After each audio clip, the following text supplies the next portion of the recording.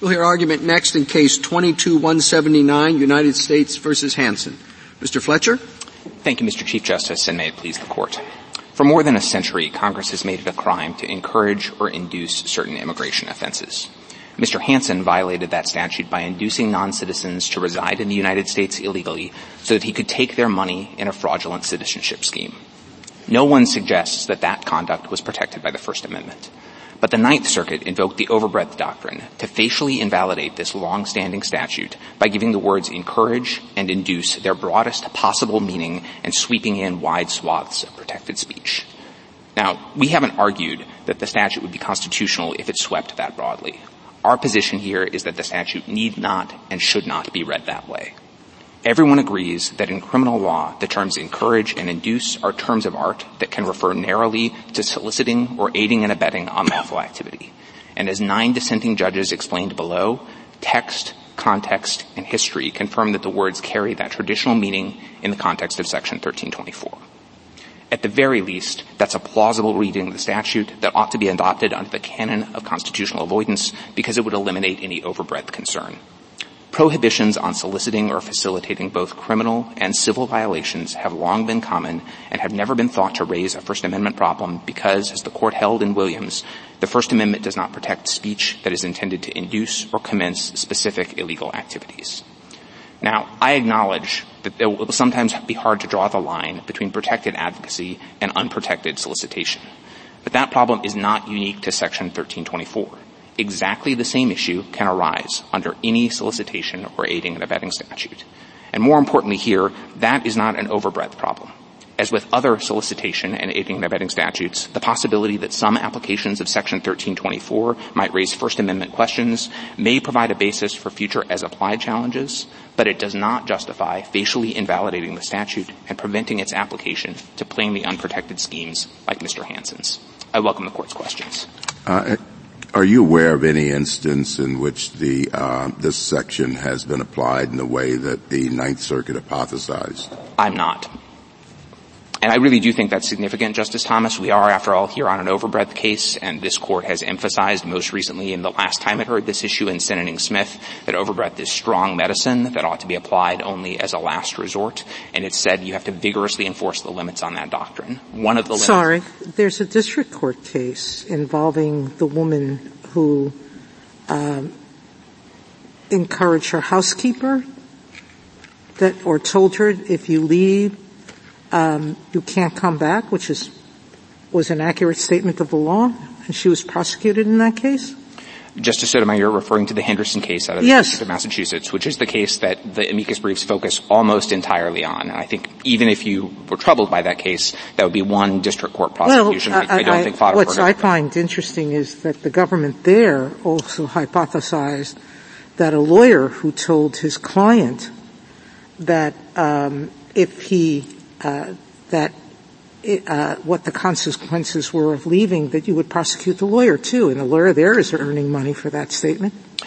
He's giving advice. I'm not sure whether that's what the government said there. It's certainly not what we're saying now. I know you are. But could you tell me exactly how you want us to rewrite the statute? I think if you're going to call it aiding and abetting or soliciting, that you have to write in a specific intent, don't you? I just dispute the premise. I don't think we're asking you to rewrite it. I think we're saying these are words that connote aiding and abetting. They're terms of art. They bring the old soil with them. With it, and that's an intent requirement. Correct. And here, the defendant asked for an intent statute to come in. Not quite. The intent requirement that's required for aiding and abetting, and the one that we accept here is the one the Court referred to in Rosemond. That's the intent of facilitating making the offense succeed. What the defendant asked for here— Well, with aiding and abetting, you have to intend to make it succeed, and I'm wondering what you're making succeed, meaning nothing— you haven't proven that these aliens were going to leave anyway. I actually think we have here. There was testimony that there are two non-citizens at issue. Both of them said their visas were expiring. They would have left, but Mr. Hansen said, you can stay because I'm going to make you a citizen. Right. So we have to write in an intent. We have to take the words and define the words encourage or inducing to mean aiding and abetting or soliciting.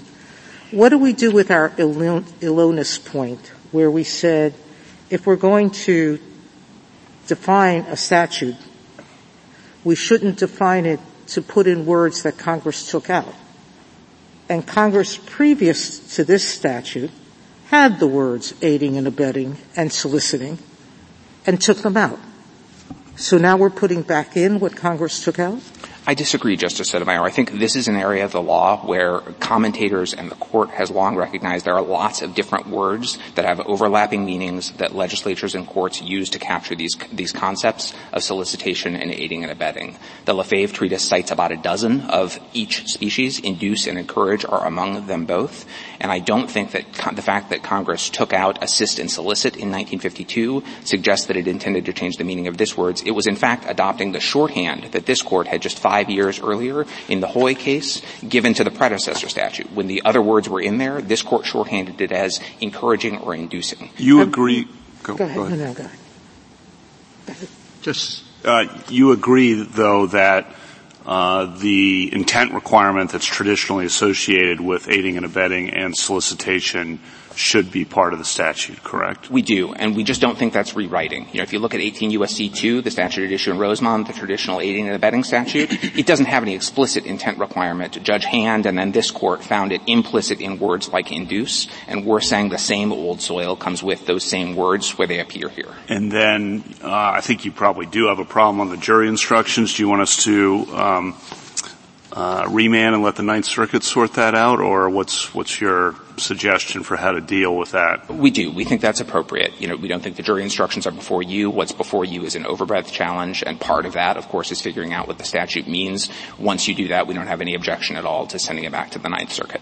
Mr. Fletcher, suppose we take your view of what encourage and induce means here, and we take your view of the correct mens rea requirement. And suppose we say that's the statute. And is there a world of cases where, what happens to all the cases where it could be a lawyer, it could be a doctor, it could be a neighbor, it could be a friend, it could be a teacher, it could be anybody, says to a non-citizen, I really think you should stay. What happens to that world of cases? So I think our view is those cases get analyzed the same way that you'd analyze any other aiding and abetting question or solicitation question under any other statute. And I'll talk about how that we think those principles cash out as applied to all of the different hypotheticals that have been bandied about. But I think at the end of the day, the most important thing for this court's purposes is once you take the two steps that you just described of saying that the words mean what we say they mean and that the intent requirement applies, I think you've taken care of any arguable overbreadth problem. Well, maybe or maybe not. I would think that there are a world of communications that take place every day, which are something along those lines, with somebody saying to a non-citizen, I know you're thinking of what you should do now, I really think you should stay.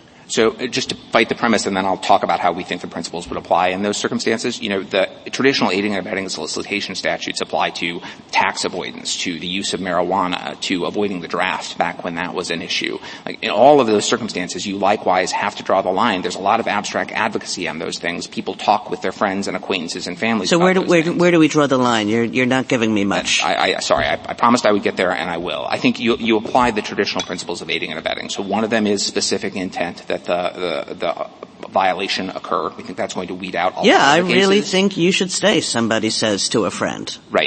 That's a specific intent, I guess. Right. Another one is your full knowledge of the circumstances, and that in this statute includes additionally some knowledge of the law, knowledge or reckless disregard of whether or not staying is going to violate the law. We think that's going to take care of another category of cases. There's also a requirement that's always been understood to be implicit in solicitation and aiding and abetting, that they don't cover general advocacy. A newspaper editorial, general advocacy, public speeches. We're talking about specific conduct with specific people. I think that takes care of another slice of cases. And then you're left with the cases that, I'll candidly acknowledge, are the hardest hypotheticals, where somebody says to a family member, I know it would be unlawful for you to stay, but I think you should stay. Those are a hard problem under aiding and abetting statutes. There's not a lot of law on how you end up cashing out aiding and abetting principles there. The closest we find is in footnote 55 of section 13.2 of the Lefebvre Treatise, which we cite in our opening brief. And there the court has said, look, when you're talking about aid and the form of aiding and abetting takes material aid, as you said for the court in Rosemont, any amount of aid is enough. You've associated with the venture you've sought to facilitate it, and that's good enough. When what you're talking about is just sort of moral suasion or a request, that can sometimes be aiding and abetting. Recruiting someone to commit a murder is sort of a classic case of aiding and abetting. But we want to demand a little bit more to make sure that you really did associate yourself with the venture. You really did seek to facilitate it with your request. So do I understand you to be drawing a line between a friend who says, I know exactly what the law is on this and I really think you should stay, which would be in violation of the law, that's on one side of the line, and saying that exact same thing and saying also I'm going to provide you support when you say. Is that the line you're drawing? Not precisely. I think saying, I'm going to provide you support, I'm going to tell you how to do it, here's how to work without being on the books. I think those things start to move you much more into assistance.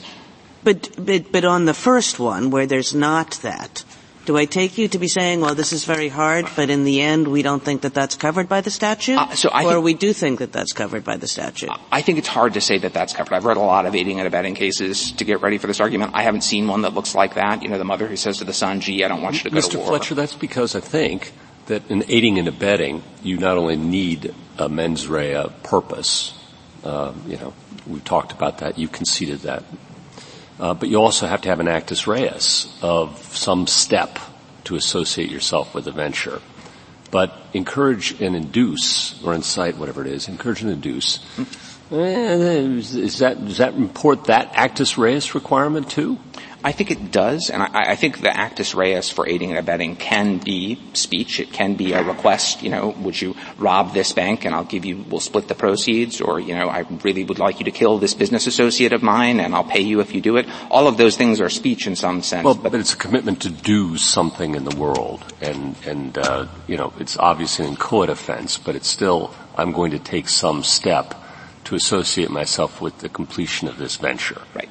And are you saying that soil comes along too? We're saying the soil of aiding and abetting comes along. The full soil, all of it. Yes. And I'm sorry, why does the full soil come along? I'd like to go back to Justice Sotomayor's point.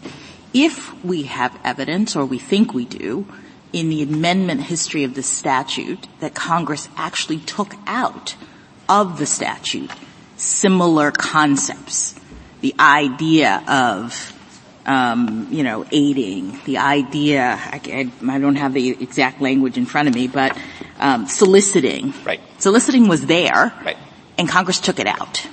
So I think you are struggling, at least in my mind, a little bit to have us read what remains to include the kinds of things that Congress actually excluded.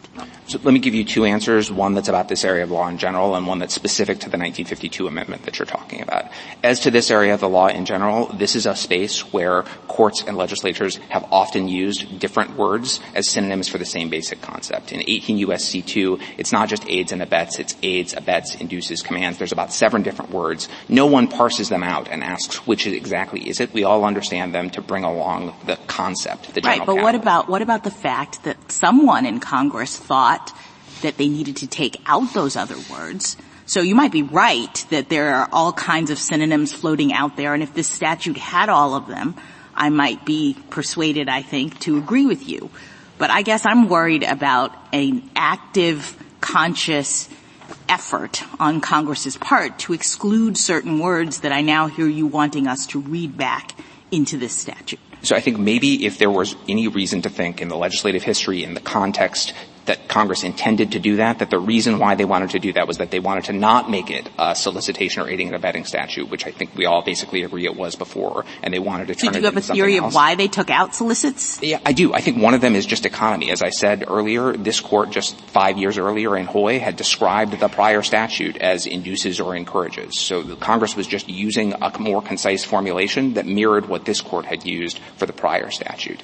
And I guess the other thing I'd say is, I think the context, I think, matters here too. This is what respondents in the Ninth Circuit are positing Congress did in 1952 was really something extraordinary. They took the statute that had always been focused on soliciting and aiding and abetting and transformed it into a really very broad ban on speech that would be obviously unconstitutional in many of its applications. And I don't think the court should lightly attribute that intent to Congress. And I think also it's significant that after 1952 we have decades more of history. Congress revisited the statute again in 1986 and kept the induces or encourages language, but otherwise tweaked the statute, and then revisited it again in 1996 and changed the penalty. What about Mr. Fletcher? Go ahead. I have two questions. One is kind of focusing on a different part of the statutory language. Is there a difference between resides and remains? Because they appear in different sections, and it seems to me like resides could mean take up residence in, which might be different than remains. So I think I've puzzled over this too. I'm not sure if there's any difference in them. I think if by take up residence in, you're referring to the interpretation that Judge Collins floated in his dissent, where it suggested encouraging someone to reside in might mean take up residence for the first time and not continue unlawful residence. The reason why I don't think that works is because of the description that the statute has of the mens rea. It says knowing that the person's coming to or residing in the United States is or will be unlawful. And I think that suggests that Congress understood that you could violate the statute by encouraging someone to continue residence that is already unlawful. And that's I'm sorry. No, I'm sorry. And my second question is about the effect of the enhancement. So a jury has to find the elements of the enhancement. Correct. Okay. So in thinking about this as an overbreadth challenge, I mean, obviously the substantive offense itself could, standing alone in a situation where the penalty or the enhancement wasn't applicable, let's just posit that maybe that violates the First Amendment and fails in an overbreadth challenge.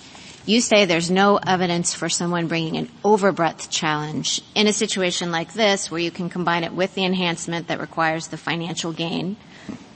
So I just want to be sure that's right. That's right. That's right.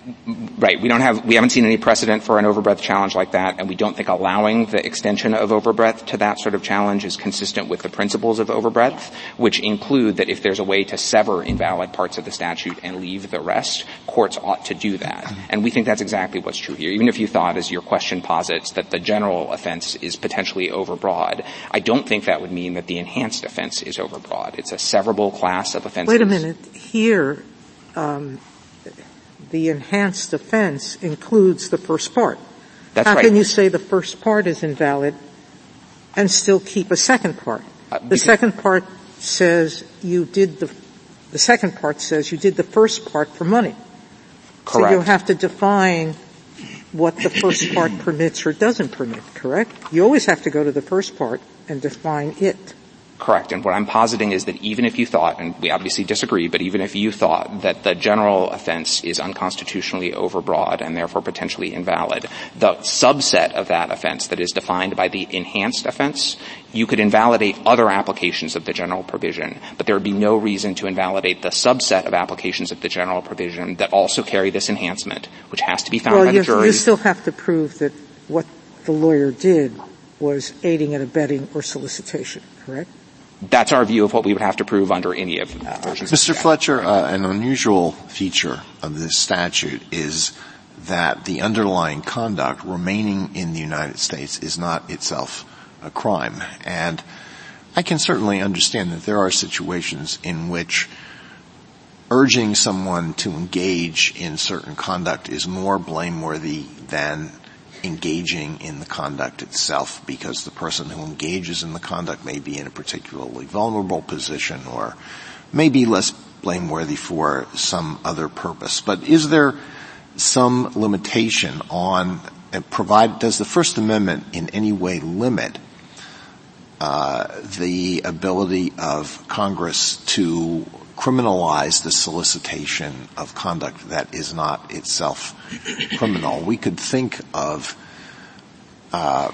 conduct that regulatory violations, for example, of speech requirements, regulatory provisions that limit speech in some way. Would the First Amendment allow Congress to make all of urging somebody to engage in that conduct a crime under all circumstances? I think there'd be a couple of principles that would come into play. I'll tell you first, candidly, I don't think the Court has ever spoken to that. To the extent the Court has spoken to this issue, it's done in cases like Williams and Pittsburgh Press, where it said that offers to engage in or attempts to solicit or induce illegal transactions even if they're only civilly prohibited, are just outside the protection of the First Amendment. And I think, so to say anything beyond that would be new. I think the principles that might come into play, I could conceive of if you had a law that targeted just speech, that didn't target assistive or soliciting conduct, there might be different issues that would come into play. That's not a concern here because everyone agrees that this statute gets at encouraging and inducing, whether that happens through speech or conduct. And I could imagine, although I'm not so sure so much that this is in the First Amendment, that this limitation inheres, but you can posit really absurd hypotheticals about very, very draconian penalties for soliciting things that aren't criminal or are perfectly lawful. I think if that happened, you'd have some sort of rationality limit. But I just want to underscore, I don't think that's what's going on here, because this is, as you said, a circumstance where legislatures might decide that the people being solicited to do the underlying conduct are less blameworthy and more vulnerable, as I think this case well illustrates. And also, this is a very special circumstance. It's true that remaining in the country unlawfully is only a civil violation absent sort of special circumstances. But it's a civil violation that's subject to a very, very serious civil penalty, deportation and removal. And I think that indicates that this really is conduct that Congress has taken seriously and has made an appropriate determination that soliciting or facilitating it is deserving of punishment. Sorry. What do you say to the charitable organizations that say even under your narrowing construction there's still going to be a chill or a threat of prosecution for them for providing food and shelter and aid and recommending people for scholarships and all the rest? You're familiar with all the hypotheticals, but they seem to have a sincere concern about that and that it will deter their kind of everyday activities. That's what a lot of charities do as part of their day-to-day activities with non-citizens who are not in the country lawfully. I'd make a couple observations. One is a lot of what they talk about and you just recited isn't speech at all. It's definitely conduct, so it doesn't raise First Amendment questions at all. I understand the concern, though, that goes to both about are these activities being chilled, and I'd say that on our view of the statute, that activity is not going to be covered because we think it has to meet the sort of very high bar of aiding and abetting liability as traditionally understood with all of the old soil. And explain that. Why wouldn't it be covered? Yeah, because I think there are a bunch of different examples, and I think there are sort of different requirements that would weed out different versions of them. I think the one that's most relevant to the food and shelter one, I want you to stay here, and I'm going to help you. And here's, which I think is a pretty common part of the conversations, and happens all the time. So is that enough? I don't think so. I think there's a difference between taking for granted that people are going to be in the country unlawfully and providing some assistance to them while they are here, and taking steps where you associate yourself with the venture and seek by your action to make it succeed. That's the canonical formulation of aiding and abetting liability. And I just think it's hard to say that a charity that provides assistance to people, including people who are in the country unlawfully, is meeting the requisites of aiding. But I don't know why you say that. I mean, if the venture if the civil violation or the criminal violation is to have the person stay here and remaining here is unlawful, why wouldn't giving them food and shelter that facilitates their ability to stay here violate this statute? Because, Justice Jackson, I don't think a couple of different reasons. One is I don't think it's going to have the requisite intent, at least in the vast majority of the cases. I think all of these organizations are describing themselves as wanting to provide food and shelter for people who are in need, who need food and shelter. What if they limited their mission?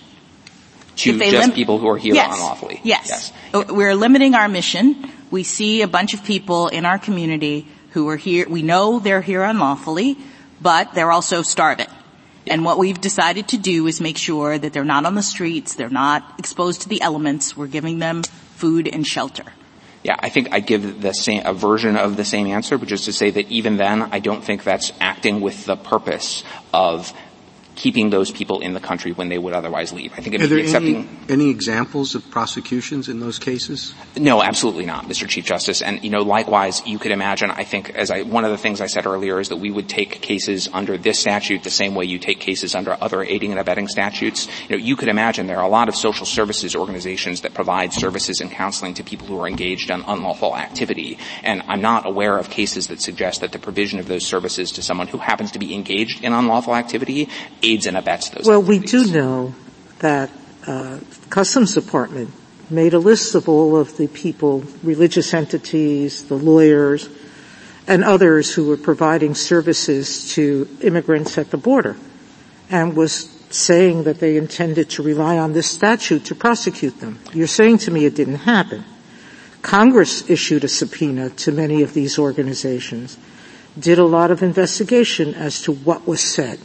So how do we tell all those people not to chill speech, because the only thing being punished under this statute, unless you want me to add that it has to say that the statute requires something more than just words, we're criminalizing words related to immigration. And I thought there were only certain statutes that were immune to First Amendment challenges. Obscenity, fighting words, otherwise everything else is subject to the First Amendment and strict scrutiny. So why should we uphold the statute that criminalizes words, makes the punishment 5 years, which is rather significant? I know of no other statute where aiding and abetting punishment or solicitation punishment is greater than the punishment we're giving the person who's going to commit the crime. But that's what we're doing with this statute. It's a first of a kind. A couple thoughts, Justice Sotomayor. I think one of the traditional categories of speech that is outside the First Amendment is speech that, this is straight from Williams, is speech that seeks to induce or commence illegal activities. Our view is if something is going to be illegal, but people enter the United States illegally all of the time, and they're here, they're remaining, but you would have to prove that they're remaining because of those words. Are you willing to take that part of the element? Because that would make sense to me. We're willing to take all of the soil that comes with the idea of aiding and abetting. So do you believe that the soil includes that the government has to prove that the words actually is what caused that person to remain? No, I don't think that's a requirement of traditional. So why not? Because that's what I think words that have to do with inducing a crime is, that you want the crime to succeed and that you have to make yourself a part of the principle of succeeding in that crime. So if that's what you think aiding and abetting connotes, then that's actually a further reason not to hold this statute invalid as overbroad. It means the statute has an even narrower. Well, no, you tell me, because I think we're going to talk to the grandmother who lives with her family who's illegal or who are non-citizens. The grandmother tells her son she's worried about the burden she's putting on the family. And the son says, Abuelita, you are never a burden to us. If you want to live here, continue living here with us, your grandchildren love having you. Can you prosecute this? And if not, why not? So what do you tell the grandmother? I think not, Justice Sotomayor. I think it's very hard to make out. Stop qualifying with think. Because the minute you start qualifying with think, then you're rendering asunder the First Amendment. People have to know what they can talk about. Once you create a lack of clarity in the law, then we're not writing to clarify it. Justice Sotomayor, I don't think it's possible for me or for this court to define how these principles will apply in all of the different factual circumstances that we can imagine, and I think the fact that we're trying to engage in that exercise is one of the problems with overbreadth analysis. What we would do is have this court say, not the government say, but this court say and write into law the idea. You could ask to criminalize actions, not words. You've chosen to read a statute that criminalizes words. Shouldn't we be careful before we uphold that kind of statute? We're asking you to go only so far as every aiding and abetting and solicitation statute goes, and to criminalize words. Well, generally with aiding and abetting, the person has to do something to make that act come about. I think generally, yes. I think there are some circumstances where soliciting someone to commit a crime with words would count, and I'm not willing to give that up here because our position is the same aiding and abetting principles ought to apply in both contexts. But if you have a narrower conception of aiding and abetting, that is only all the more reason to conclude that this is a narrow statute that doesn't trench on the First Amendment. Can I ask I'm sorry. Go ahead. There was an intent requirement asked for here. You say it was broader than you think it should have been given. But we've had a number of cases this term, Criminelli, Percoco, Dubin, now this case, where the government is conceding that the statute read by its plain terms is too broad. and you come back to us and say, read it more narrowly, but you won at a jury trial on a broader charge. If we keep doing as you ask us to, which is to rewriting statutes, are we encouraging the government to continue this practice? I don't think so, Justice Sotomayor. And again, we're not asking you to rewrite the statute. We're asking you to give these words the same meaning they have. But you said the jury instruction wasn't consistent with this. So that's right, Justice Sotomayor. And in those other 4 cases, it wasn't consistent with this. You keep coming here and admitting that statutes have to be read in a different way when you argued the opposite below. So let me put this case in context, Justice Sotomayor. This case was tried before Sentencing Smith came up, before the Ninth Circuit called for supplemental briefing on overbreadth, and it really injected this whole constellation of issues and concerns about a broad reading of the statute that didn't really exist before. And at the time, I think it was reasonable for the government to support the model jury instruction, especially because no one seriously argues that the speech at issue, the conduct really at issue here, was protected by the First Amendment. So I acknowledge we didn't write the instructions at the time of the trial the way that we would write them now, with the benefit of 5 or 6 years of experience and a lot more airing out of the arguments. And I acknowledge you should send the case back to the Ninth Circuit and let the Ninth Circuit decide what's appropriate in light of that. Justice Thomas, anything further? Justice Alito? Anything further? Justice Kagan? Mr. Fletcher, so again, I want to assume your version of the statute as to encourage and as to the mens rea. Now I want to make 2 further assumptions, okay? One, we can come back to those assumptions, but I just want you to assume them. The first is that the statute, even as interpreted by you, would in fact encompass the wealth of examples of people of various kinds, friends, neighbors, doctors, whatever, saying to people, I really think you should stay. And saying that knowing that they're in the country unlawfully, having all the intent that – and so my first assumption is that all of those communications are within the statute. My second assumption is that for one or another reason, maybe it's what Justice Alito said about the fact that this is civil conduct, maybe it's for another reason. My second assumption is that this statute as applied to those people would be unconstitutional. And now I want you to tell me how to do the overbreadth analysis on this. Because I think I might say to you, I can imagine that there's like a huge number of such communications taking place every day, because for every person who's in this country unlawfully, there are probably some number of people who want that person to stay, family members, whatever. So how do we think about the overbreadth on those 2 assumptions?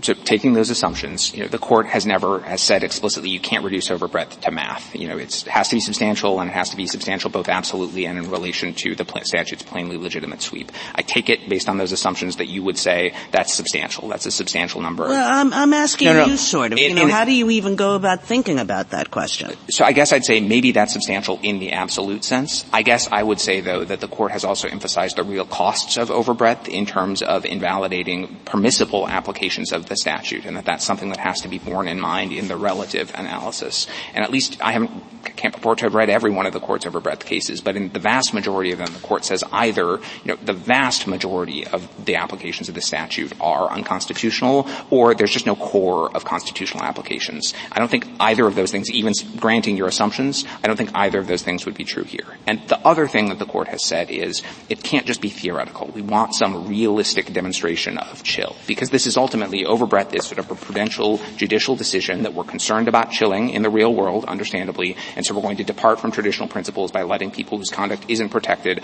assert the rights of others, in essence. And there may be reason to do that, but we should do it very carefully.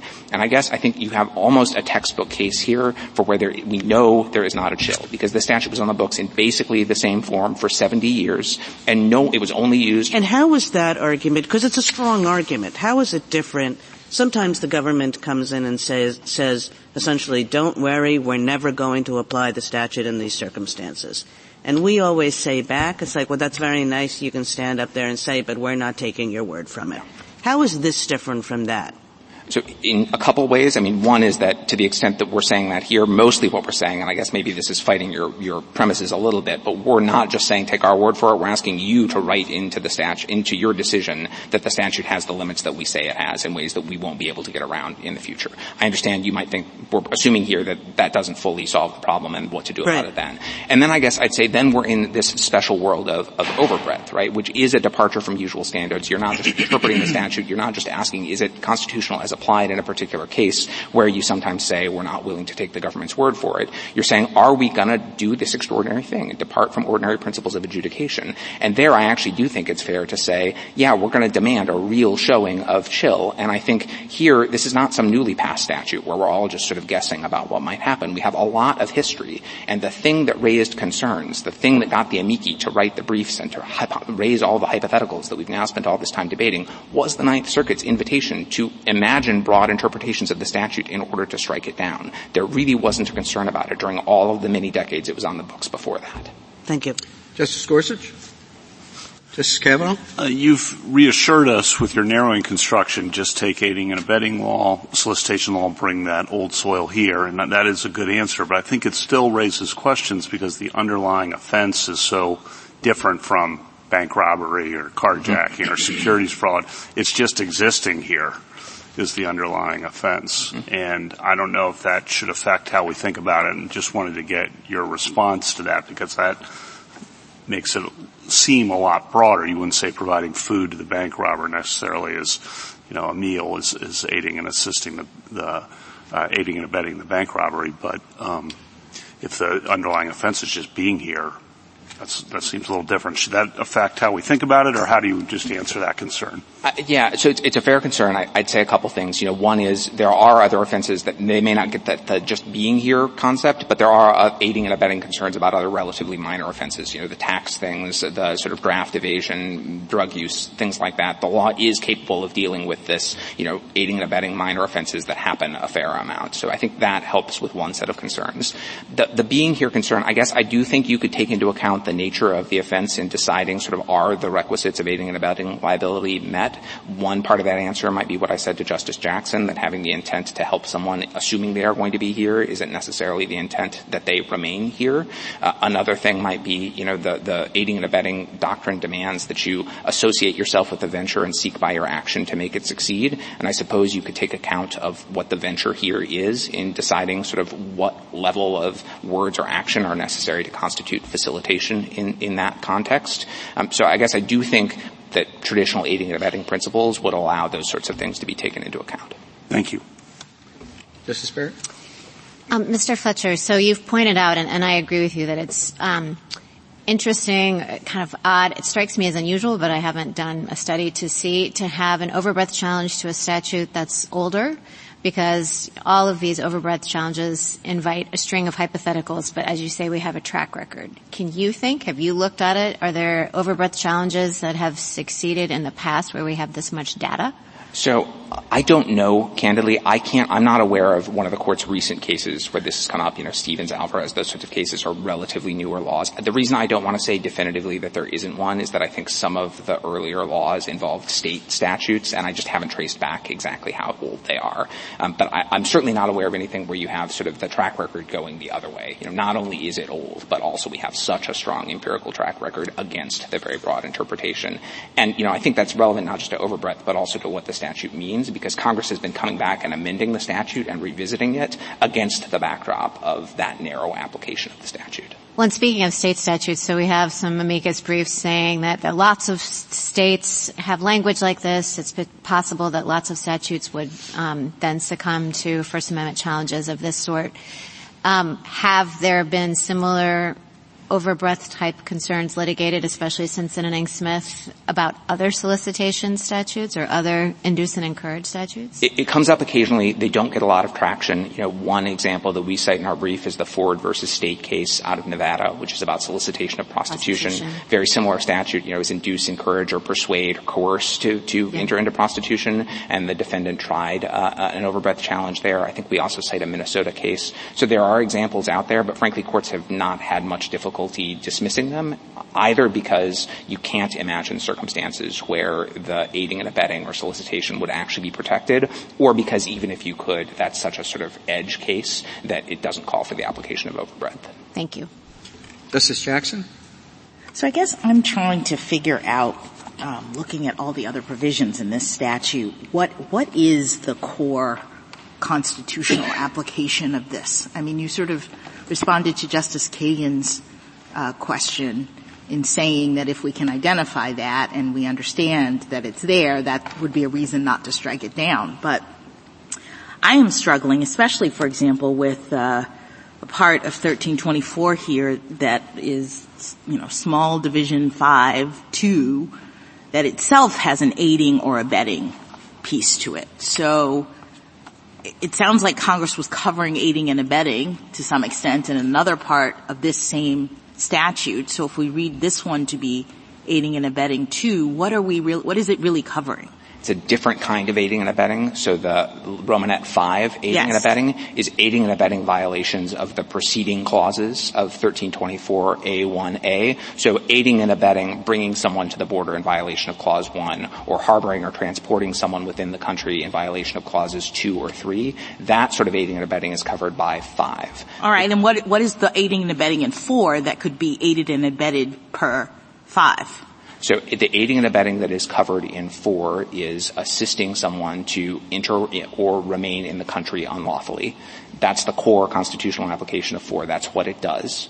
And the way you would violate 5 is if you aided and abetted someone who was soliciting or facilitating people to enter into the country unlawfully. I see. So you're helping the person who's doing it. Mr. Hansen's helpers, for instance. Yeah. All right. So in the 4, you say it's aiding and abetting or soliciting is the constitutional application of 4.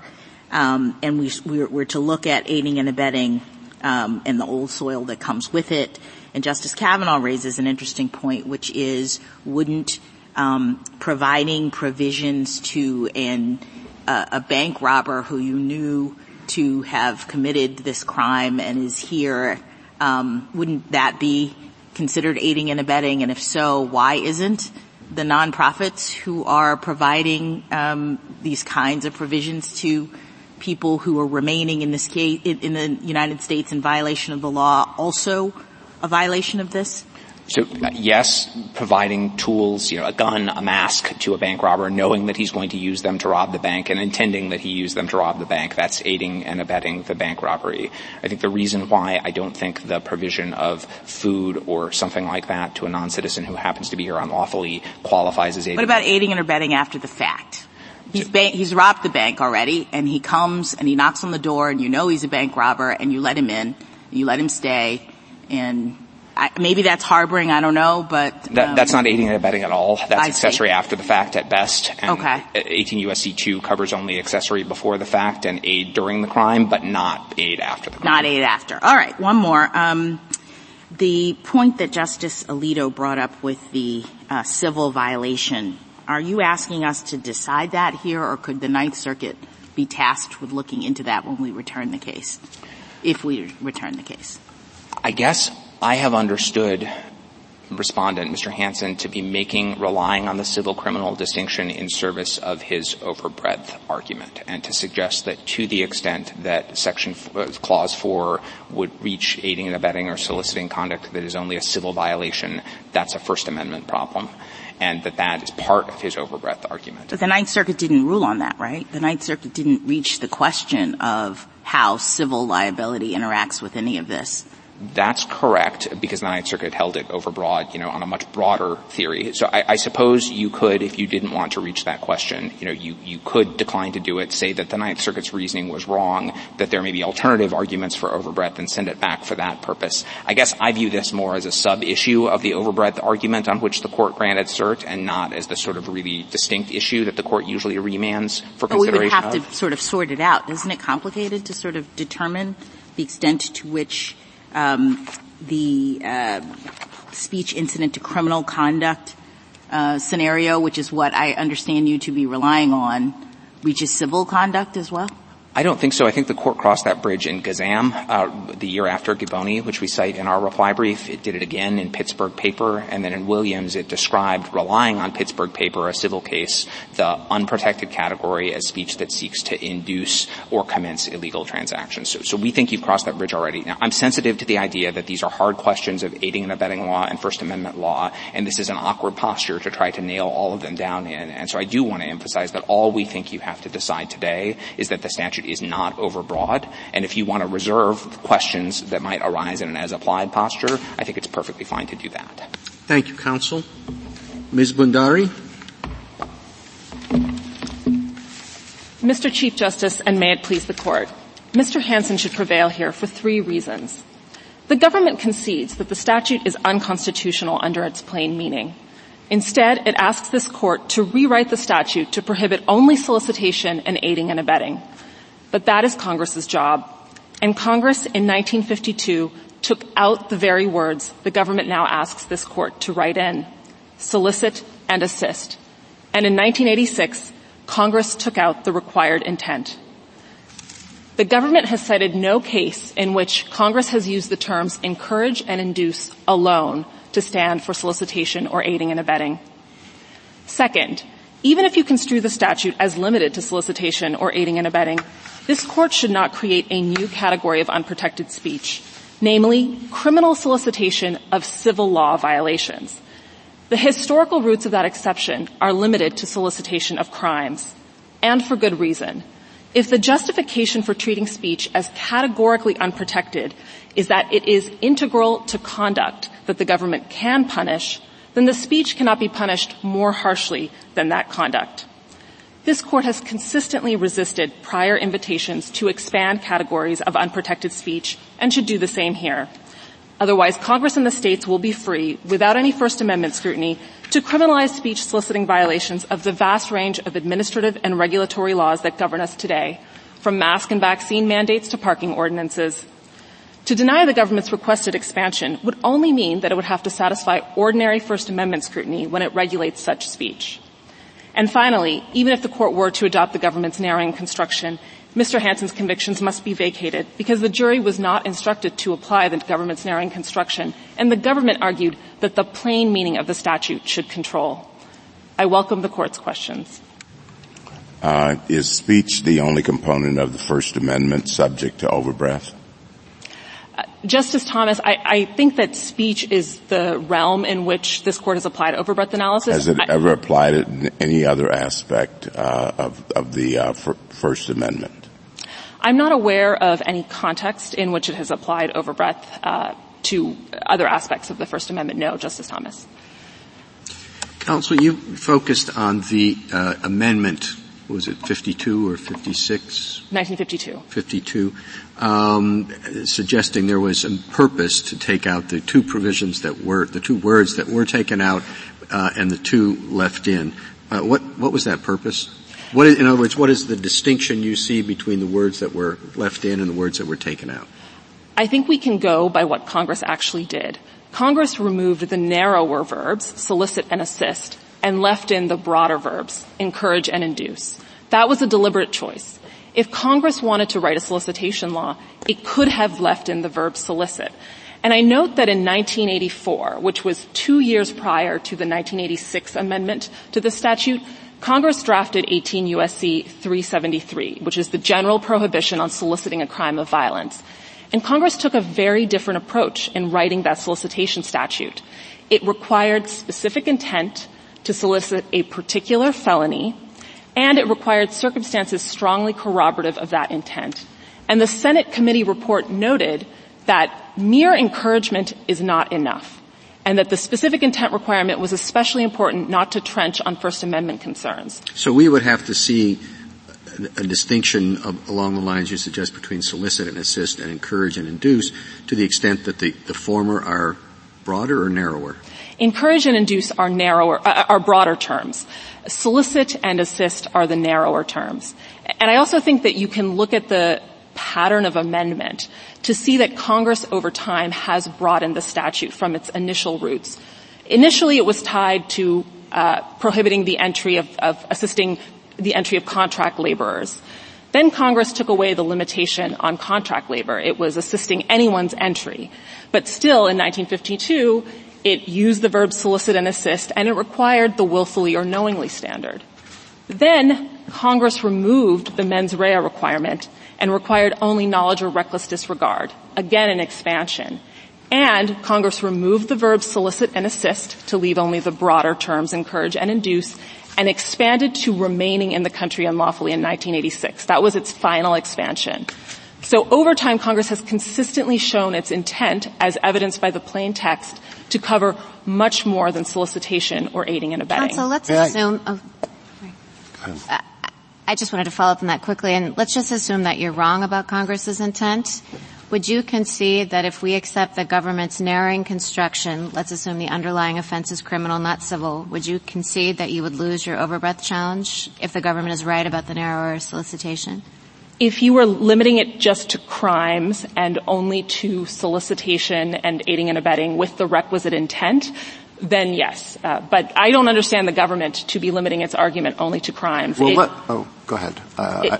My hypothetical changed that. Yes. Thank you. Well, that's what I wanted to ask you about. I understood your second point to be that the First Amendment prohibits the criminalization of the solicitation of conduct that is unlawful but not criminal. Is that your second point? That is correct. And you think that's true across the board in all circumstances? Yes, Justice Alito, because we're talking about whether speech is categorically beyond the protection of the First Amendment. So anytime you have a law targeting speech, which would cover a solicitation law, the first step is, of course, it's a law targeting speech. You trigger First Amendment scrutiny. Now, if the law fits within a narrow category of a historical exception, like obscenity and so forth, then it doesn't have to satisfy scrutiny. Yeah, okay. So soliciting someone to engage in prostitution, that's unconstitutional. Criminalizing the solicitation of someone to engage in prostitution, that's unconstitutional.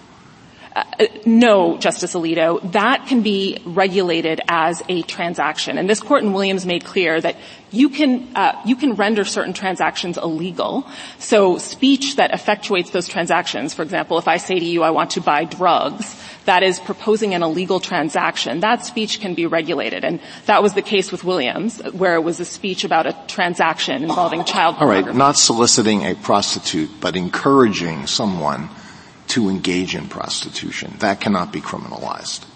If prostitution is not a crime, yes, then such speech is not categorically unprotected. It would just be subject to First Amendment scrutiny, which means that if the government had a compelling interest and narrowly tailored that law, they could do so. But that is the key difference, Justice Alito, between solicitation as used in the sense of transactions versus solicitation of a third person to do something. So encouraging someone to engage in prostitution is not necessarily criminalizing that is not necessarily unconstitutional. It just has to satisfy strict scrutiny, and you would apply the same thing here? That is correct, Justice Alito. Any law burdening speech where it makes the speech a crime and it's soliciting underlying civil violations would be subject to, if it's content-based, it would be subject to strict Encouraging scrutiny. Someone to commit suicide? I think same thing. Same thing. If it's not a crime, you just subject it to ordinary First Amendment scrutiny, which the Minnesota Supreme Court did in Melkert-Dinkle. It applied strict scrutiny to a law encouraging suicide. In that case, the law did not satisfy strict scrutiny, but a narrowly tailored law very well might. What if the person who is encouraged to commit suicide is intellectually disabled, particularly vulnerable to that encouragement? Again, I think if a state or Congress passed a law that was directed specifically at encouraging someone in that vulnerable state and narrowly tailored it, it very well might pass strict scrutiny. But and why would that be? Because that's an important interest. Protecting those people is an important interest. That's correct. I think the strict scrutiny analysis builds into it the interest that the government has in criminalizing speech. And then why wouldn't that be satisfied here? In this case, the government has now people disagree about this, but the law expresses a strong interest in regulating who is allowed to remain in the United States. I think that standard would not be satisfied here, even if you read this as a narrow solicitation law. because it would reach solicitation of civil law violations that Congress itself has incentivized people to engage in. So, for example, when Congress has provided, under the Violence Against Women Act, a pathway to lawful status for women who have been battered, or a pathway to lawful status for victims of trafficking, or a pathway to lawful status to people who overstayed their visas but married a U.S. citizen. In all of those cases, lawyers, community members who provide Know Your Rights training and materials are entitled to tell people about those paths to lawful status if they remain, even unlawfully. And I don't think the government could claim a compelling interest. I apologize. I'm sorry to interrupt. Are you finished? Yes. So I just want to follow up on Justice Alito's line of questioning with you, because I think I heard you say there could be some examples where you could criminalize the act of soliciting or aiding and abetting an underlying civil offense, whether it's prostitution or assisting the suicide of a vulnerable person. And once you said there could be circumstances, at least possibly, where such a law would be narrowly tailored and would survive. How does that affect our overbreadth analysis? Because now we're saying the civil criminal distinction isn't what matters.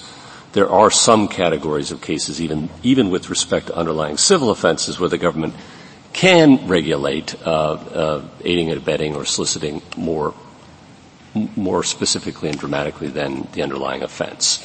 So now we've narrowed the category of dispute. How does that affect the overbreadth analysis? I think if you are talking about a world in which you've narrowed the statute to solicitation only, so leaving aside the just pure encouragement and inducement, and you've narrowed it in that way, I think the statute would still be substantially overbroad because it reaches solicitation of civil violations that I don't think even the government would claim an interest in criminalizing. And again, I point to the example of lawyers advising people about a pathway to lawful status that Congress itself has incentivized. And I think it would raise major First Amendment concerns for the government to be able to criminalize lawyers and others providing truthful information about legal options. I would certainly imagine that there would be a very strong as-applied challenge in those kinds of cases. But in overbreadth analysis, we're supposed to ask, I don't know what we're supposed to ask, but something like, is it impossible to apply the statute constitutionally? Or is it really, really almost unlikely that it'll ever be applied constitutionally? And you're positing a narrow set of cases in which it would be a good First Amendment challenge might exist. But again, how do we struggle with this overbreadth? When's enough? I would point you to the approach the court took in Free Speech Coalition and in Stevens, where the inquiry is simply, does the statute, even if you narrowly construe it, does the statute reach protected speech that people engage in? Is it realistic speech that they engage in every day, frequently? In Stevens, the court didn't do an empirical analysis. It looked at the fact that many people engaged in hunting videos actually as a strength of the overbreadth challenge, because it said you don't need to look at who's not speaking. The fact that people do violate the statute, as the government construes it, is a reason for us to apply the overbreadth remedy. Similarly, in Free Speech Coalition, this court looked at the fact that mainstream movies such as Romeo and Juliet or American Beauty might fall within the terms of the statute. And it didn't attempt to quantify examples of mainstream movies vis-a-vis actual child pornography. Mr. Fletcher points out that this statute has been with us a long time, and we've just never seen such prosecutions, or at most just a handful of cases. So in that circumstance, isn't our task made easier with respect to overbreadth, that you can just say, look at the history? Two responses, Justice Kagan. First, prosecutions are not necessary. In Stevens and in Free Speech Coalition, this court didn't require actual prosecutions of protected speech. And in Stevens, this court invalidated that law 11 years after it had been passed. So that law had been on the books for a while. In Free Speech Coalition, it had been at least 5 years. In Virginia v. Black, the plurality opinion holding that statute overbroad, that law had been on the books for 35 years. So the length of time and the lack of prosecutions isn't the inquiry, because on a facial challenge, the facial validity of a law does not depend on the government's prosecutorial choices. But doesn't the prosecutorial choice have something to do with what kinds of activity the law chills? Even if you look at the prosecutorial activity as relevant to that, I think there's realistic danger of chill here, just from the fact that the government in recent years has invoked Section 1324 in investigative activities. As the amicus brief from the Reporters Committee for Freedom of the Press noted, the government doesn't treat Section 1324 as a dead letter. It's still available to open investigations, even if they never charge someone. The city and states amicus brief notes that they have to certify compliance with 1324 to receive funding in certain instances. But finally, I would just point to the government's ever-changing positions on what the statute means as presenting a chilling effect to the public. But in addition, just to follow up on Justice Kagan's point, in addition to prosecutions, we also have a record of activity not being chilled. I mean, no one's pointed out there are charitable organizations, to use Justice Kavanaugh's hypothetical, that are not giving food and shelter and resources, or that lawyers are afraid to give advice. I mean, the statute's been on the books for a long time, and there's an absence of prosecutions. There's also an absence of demonstrated chilling effect. This court has never required demonstrated chilling effect. Again, in Stevens and Free Speech Coalition, this court didn't say the fact that mainstream movies were out there, the fact that hunting videos were out there was proof that nobody was chilled, because the overbreadth doctrine is concerned with two main things. One, the chill on people who would conform their behavior to the letter of the law. And that behavior isn't visible to this court, the people who are not speaking. And second, it gives an incentive to Congress to craft narrow laws.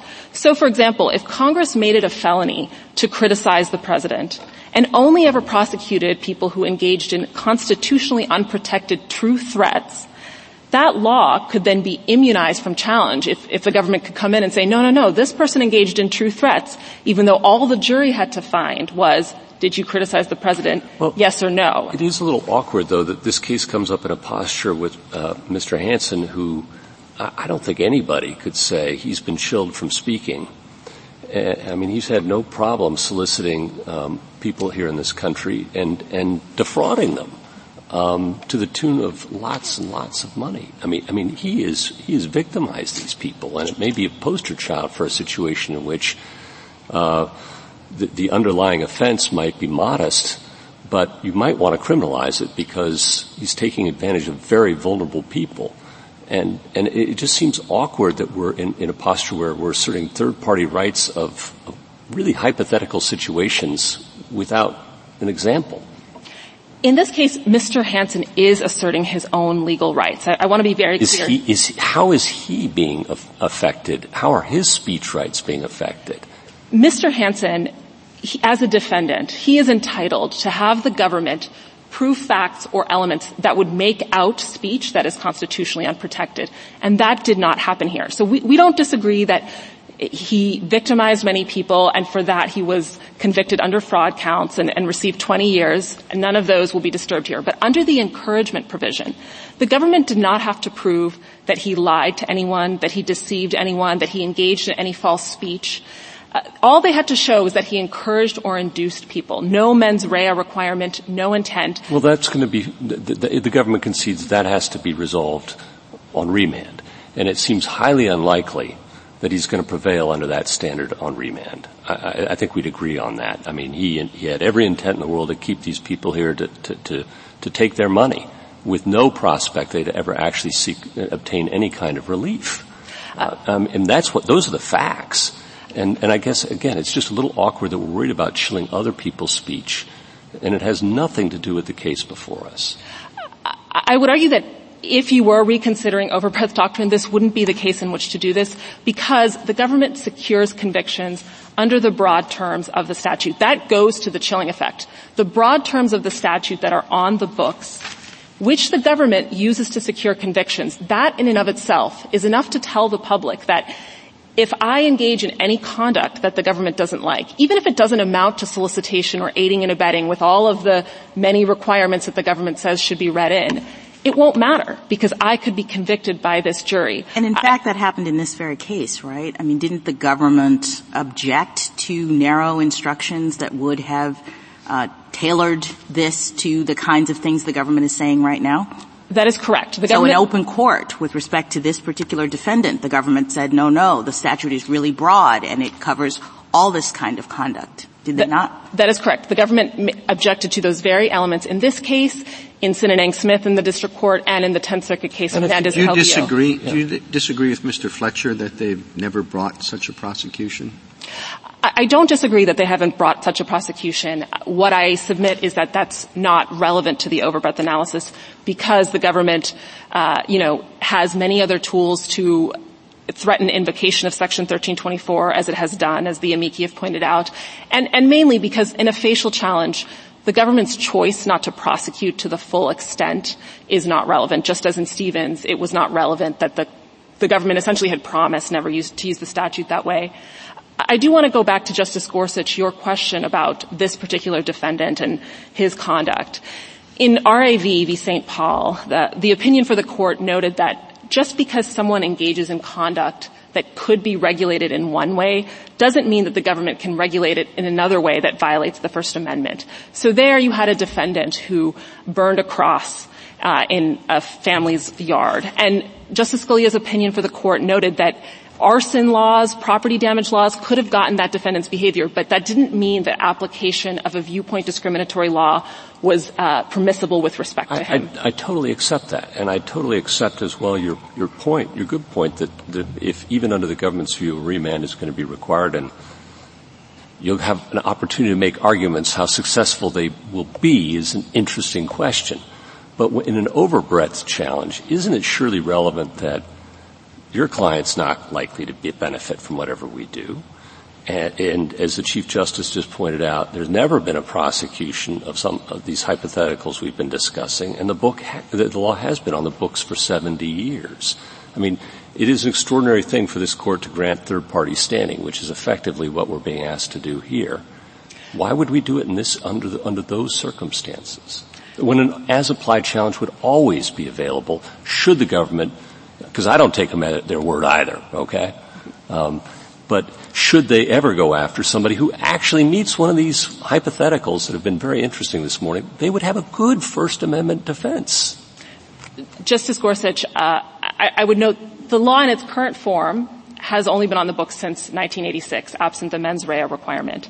And the government secures convictions as it did in this case, without showing any of the elements that would make someone's speech unprotected. So I understand that, Mr. Hansen's behavior was not commendable here, but the government didn't have to prove any of the narrowing elements that would make this statute permissible. And so I think that is one reason that this court should make sure that this law doesn't, in the future, chill those who have engaged in the type of speech that Justice Hagan mentioned. And is it impossible to really figure out how many people have been chilled? I mean, I guess I'm trying to understand how it would work if we didn't have some sort of an over-breath argument.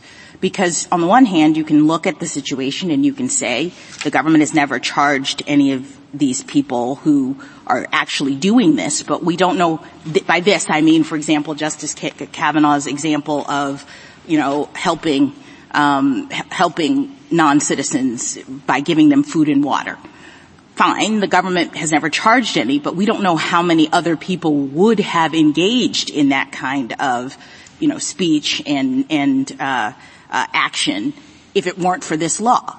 So it's really hard to know, I think, by looking only at what the government has done, who is being prevented from engaging in First Amendment activity. That is correct, and that is one of the overriding concerns of overbreadth doctrine, again, is the concern with people who are silent and whose silence is not visible to the court. But and we have no record of that here either. We're just coming up with hypotheticals, right? Well, what we have is there's no record of people coming into court and a factual finding of district court on who's been chilled and how. I mean, that could have happened, but we don't have that here. Justice Gorsuch, I don't think that would be likely to happen in a criminal case like this, perhaps in a pre-enforcement challenge. But I also note that the amici, the ALA amicus brief noting lawyers, has said that immigration lawyers are watching this case very closely and already starting to advise each other on how they may have to curtail the advice that they give to their clients. I also want to emphasize that the government hasn't made very clear the distinction between solicitation and aiding and abetting. It seemed to conflate those points. Aiding and abetting requires that the principal complete the underlying act. I'm not sure if the government is saying that that is required here because solicitation does not require that. The government's also not explained whether encourage means solicitation and induce means aiding and abetting or vice versa, which of these words apply to which concept. Solicitation and aiding and abetting aren't the same. They have different elements, and The government hasn't explained how this court could clearly write in those elements in a way that would tell the lawyer or the community activist advising people what their rights are under the law, whether they can remain in the country. And when the stakes of getting it wrong are felony prosecution and 5 years imprisonment, people are not going to go anywhere close to the line if they can help them. I thought the government was saying that both solicitation and aiding and abetting were coming in, and that the elements of the two offenses would be the traditional elements, both of which require intent. I agree that both of them require intent, but the government has at various times suggested that you need an act, which I agree is true for aiding and abetting, but for solicitation isn't necessarily true. So you're reaching pure speech and the hypothetical of someone simply saying, come to my food pantry. Not engaging in the conduct of actually giving food, just saying, come to my food pantry, it's open to anyone who's undocumented. Would that constitute a solicitation to remain in the country? Or someone who runs a domestic violence shelter, for example, telling people who come, knowing that they're undocumented, stay here, it's a safe place, you're welcome here, and we don't want you to leave here where you're safe. It's critical that a statute that hits on speech draw clear lines when felony prosecution is at stake. Congress did not do that here, and Congress could do so if this court were to hold that this law simply doesn't say what the government says. And Congress then remains free to draft the narrow aiding and abetting or solicitation law if it wishes to. Thank you, counsel. Justice Thomas? Justice Alito? Anything further? Justice Sotomayor? Yes. I think you maybe gave up a little bit too much when you were talking about answering Justice Alito's questions and Justice Gorsuch, that there might be cases where Congress could criminalize a civil violation. Did I understand you to say once you give that up, then this is okay because they can criminalize all civil violations? Not at all. In the circumstances in which there's I would like to know where to draw that line. I find it hard to borrow concepts of aiding and abetting or solicitation because by definition, both of those concepts, as we have traditionally had them in the criminal law, require a criminal act by the perpetrator. There has to be an act done by the perpetrator. You have to solicit a crime. We've never had a crime defining solicitation of a civil violation, correct? That is correct. This court has never upheld a criminal solicitation law directed at now too much, never done it. And in fact, all of the solicitation and aiding and abetting crimes, generally the punishment is less than the completed act, correct? That's correct. The perpetrators of the crime are treated more harshly. In solicitation, it's still not, the punishment has never been as great as the completed crime. You don't get punished for soliciting arson and get treated as harshly as the arsonist. I think, yes, I want to be very clear about our position, which is that criminal solicitation laws, when they're directed at civil conduct, are not categorically unprotected under the First Amendment. So let's go there. Because when are they not categorically protected? When are they protected? I want to know what the difference is, why this one is not protected and others might be. I think that if you had a law criminalizing solicitation of certain civil violations, you would subject it to strict scrutiny, and it would then be a case-by-case analysis. I don't think the government has even attempted to argue in this case that this law would satisfy strict scrutiny with respect to civil violations. That argument has not been on the table. But I say that only to show that when it comes... But what would qualify? You admitted that inducing a person of lesser mental ability to prostitution would probably fall into it. Yes, I think you could see a spectrum of laws. Again, it's the normal First Amendment scrutiny, so where the government has a compelling interest and, of course, narrowly tailors its law and has no alternative to get at that conduct other than criminalizing speech, it might satisfy it. But on the other end of the spectrum, if a municipality decided to make it a crime to solicit parking violations because everyone in town is just violating the parking violations and paying the fee, and so it's decided to make it a crime to solicit that, I don't think that speech is categorically unprotected under the First Amendment and probably wouldn't satisfy heightened First Amendment scrutiny. So now let's go to why not having an example of more examples of prosecutions. The Henderson, everybody keeps forgetting, but there's at least one prosecution under the 1986 statute.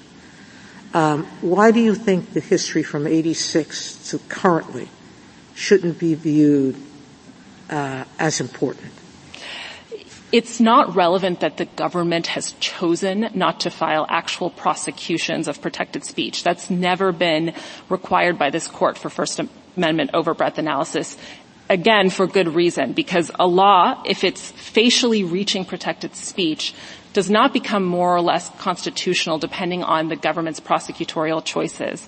It's also relevant, however, that the government has ways of chilling speech simply by having the law on the books without filing actual prosecutions. So, for example, when it opens investigations into people and invokes Section 1324, as has happened with journalists, perhaps it might be what happened with Customs Patrol. With the U.S. Customs and Border Protection, yes. And Congress did subpoenas, too. That is correct. And also when it asked cities and states to certify compliance, which Section 1324 to receive federal funding, which, of course, could chill those city and state officials from even coming close to the line of violating the encouragement provision for fear of losing that funding. So there are many aspects beyond simple prosecutions that can chill speech, and the government has certainly used some of those tools in the last 5 years even. Thank you. Justice Kagan? Justice Gorsuch? Justice Barrett? Justice Jackson? I'll just ask you, one thing you said was curious to me, that aid and abet and solicitation have different elements. And so what is then the implication of the government saying, we look at the statute, it says encourage or induce. You should read that to mean aid and abet or solicitation. I guess that carries with it the elements, but is your point that the person who is being convicted or prosecuted under this statute is not going to really know what it is that the government needs to prove in order to establish their liability? That is correct, Justice Jackson. The government hasn't specifically delineated which one would apply in any particular case. It simply says both, but there are different elements to them. That's why Congress has two separate provisions, 18 U.S.C. 373, which is a solicitation provision, and 18 U.S.C. subsection 2, which is an aiding and abetting provision.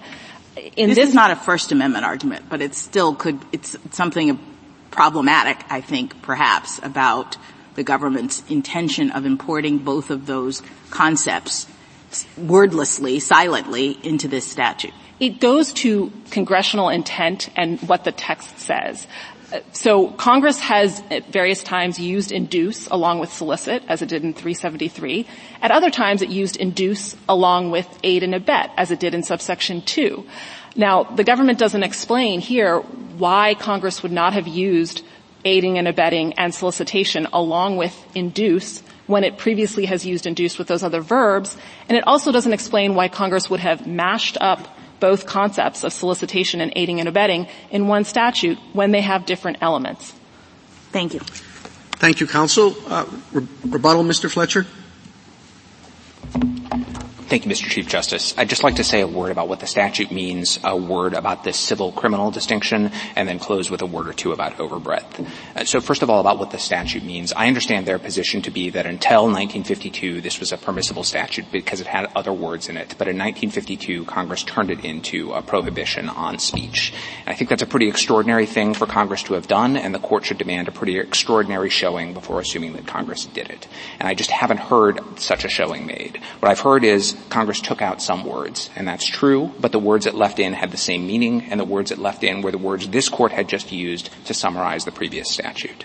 I heard that it took out the mens rea requirement in 1986, but that's not quite right. It tailored the mens rea that the offender has to know about the non-citizen's status, knowing or in reckless disregard, but it left in the words induce or encourage, and those are words that we think inherently carry a mens rea requirement. That's what Judge Hansen said in Peony when he was interpreting the words of 18 U.S.C. 2. Words like induce, aid, and abet carry an implication of purpose. We think they still carry that implication here. And finally, I heard that there's no other statute that looks like this. And that's just not quite right. You know, the provision of the National Labor Relations Act that was at issue in the electrical workers case that we'd cite at page 32 of our brief prohibited inducing or encouraging a secondary boycott, and this Court upheld that against a constitutional challenge. The Mann Act, 18 U.S.C. 2422A, prohibits persuading, inducing, enticing, or coercing an individual to travel in interstate commerce to engage in prostitution. This is not an unusual way to convey these ideas. Now I'd like to turn to the civil or criminal distinction, which I understand to be their fallback argument, essentially to say that even if you construe the statute the way we construe it, they still think it's overbroad because it covers soliciting or facilitating civil violations. As Justice Gorsuch said, I think there's a real question whether even if they're right that there's constitutional questions about soliciting or facilitating civil conduct, whether that meets the high threshold for overbreadth.